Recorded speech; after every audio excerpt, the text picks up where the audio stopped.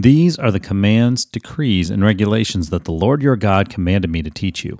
You must obey them in the land you are about to enter and occupy, and you and your children and grandchildren must fear the Lord your God as long as you live. If you obey all his decrees and commands, you will enjoy a long life. Listen closely, Israel, and be careful to obey.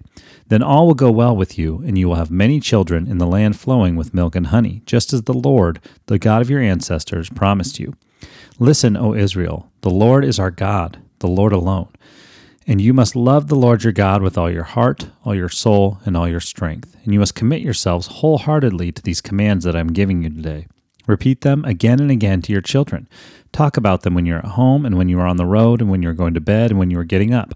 Tie them to your hands and wear them on your forehead as reminders. Write them on the doorposts of your house and on your gates. Deuteronomy 6, 1-9.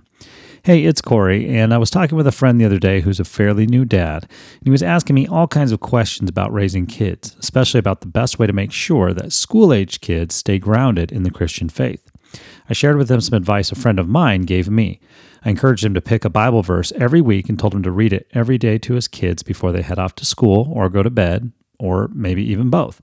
Then I encouraged him to talk with his kids each evening throughout the week about how they were experiencing God in their life around that verse. For instance, if the verse was about loving others, I would ask them about the opportunities that God was giving them to love others. I think that's kind of the point of these verses from Deuteronomy 6 that we read today.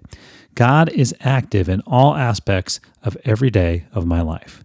That's encouraging and worth talking about with my friends and family. Have a blessed day.